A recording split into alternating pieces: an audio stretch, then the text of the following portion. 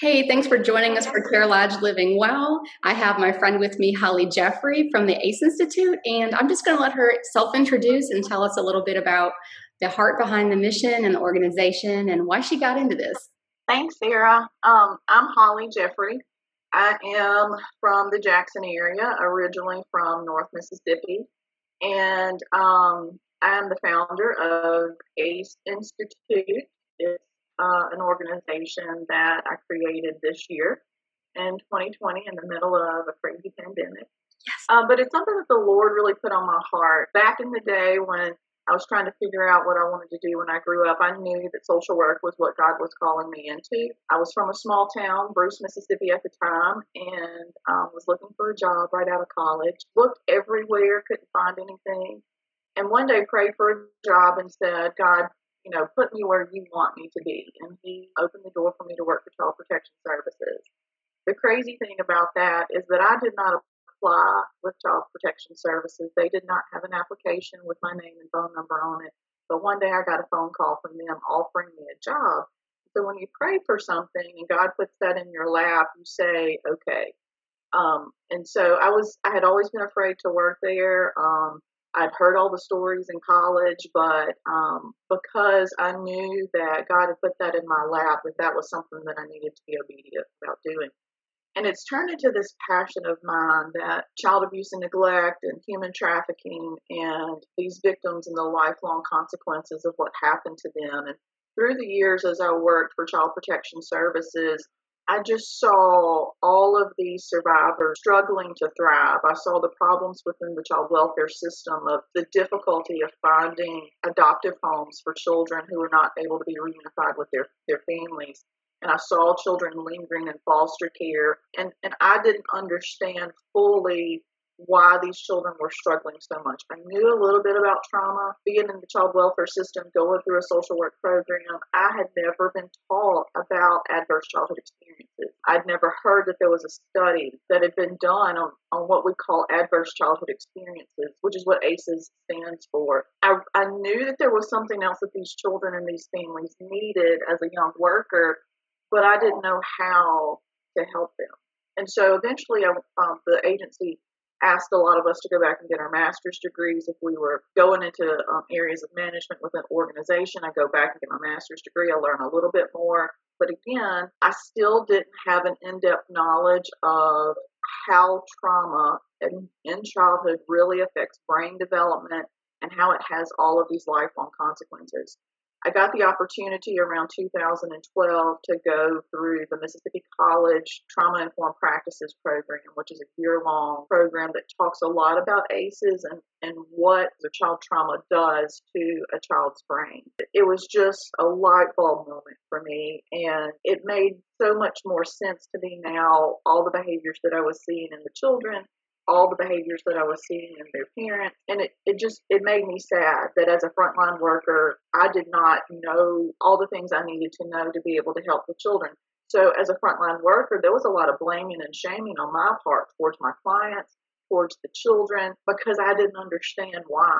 I didn't understand why the treatment didn't work. I didn't understand why the medication didn't work. I didn't understand why we kept seeing these behaviors. I began to get this understanding of complex trauma. Got to look at all these alternative forms of intervention and ways to prevent adverse childhood experiences. And so God just really put on my heart that there's more that we can do to help these children thrive. A lot of them were aging out of foster care, and they're homeless, and they're in prison, and they're experiencing early death through suicide or drug overdoses. And so their outcomes are not always good and positive. There was a story, after I left Child Protection Services, I went and worked with the Children's Advocacy Centers, where they have the multidisciplinary team model, where it's all about making sure that we not only get justice for the children, but they have this holistic group of professionals that are trying to restore the victims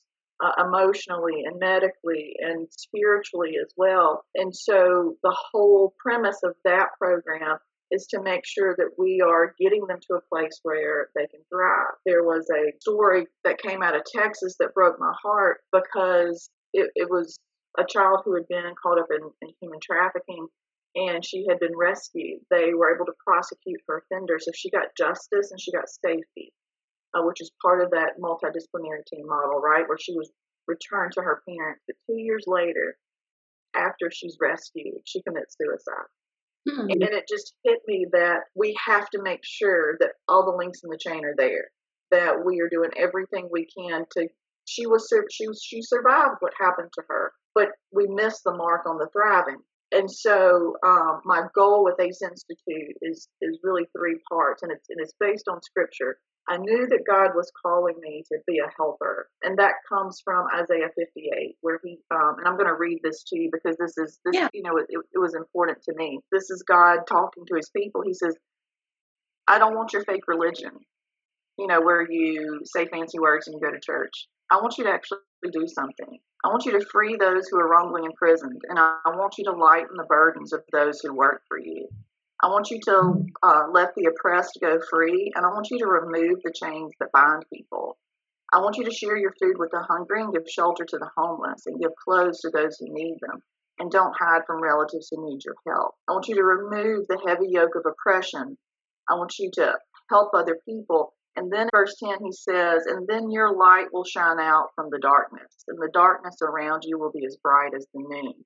And so to me, like that scripture says, I want you to be a light to these people who are oppressed, these people who have chains. And when I think about children who have experienced trauma, whether it's child abuse and neglect, or maybe they lost a parent to an illness or death, whether they were maybe in a like we have a hurricane coming and they experience that trauma of losing their homes.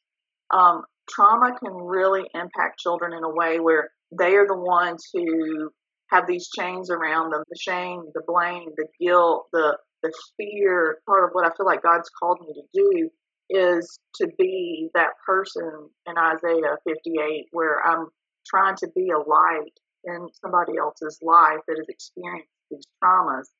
And then the second part of ACE Institute is about not just being a light to rescue them so that they're surviving, but to get them to thriving. God's heart for us is for us to be light and restoration. That we who are the helpers and the thrivers, because a lot of us helpers have experienced that child trauma, but God has gotten us to the point where we're thriving. So how do we help other people thrive as well? And so from Isaiah 61, he says he wants to give us a crown of beauty for our ashes. He wants to restore double what was taken from us. I don't want them to just survive. I want them to be able to thrive. And that's really what ACE Institute was about. All of my experience, I have 18 years of experience in child abuse and neglect and child welfare and working with trauma victims. And for me, it's not just about preventing this from happening. It's not just about intervening and helping them survive what happened, but taking it to that next step so that they can thrive. And like you, Holly, as a professional in this field, working with victims of domestic violence and dating violence, stalking, I learned about ACEs kind of midway through this career, and I was like, where's this knowledge been? And like you, I also see many other professionals who struggle with seeing those underlying issues, and those warning signs or disclosure statements that might just seem trivial, but in fact, they're the mushroom fruit on top of a whole myriad of other issues going on. And we need to learn how to ask those right questions up front. I'm really happy that some of our local hospitals have been integrating some of those crucial questions in their intake process.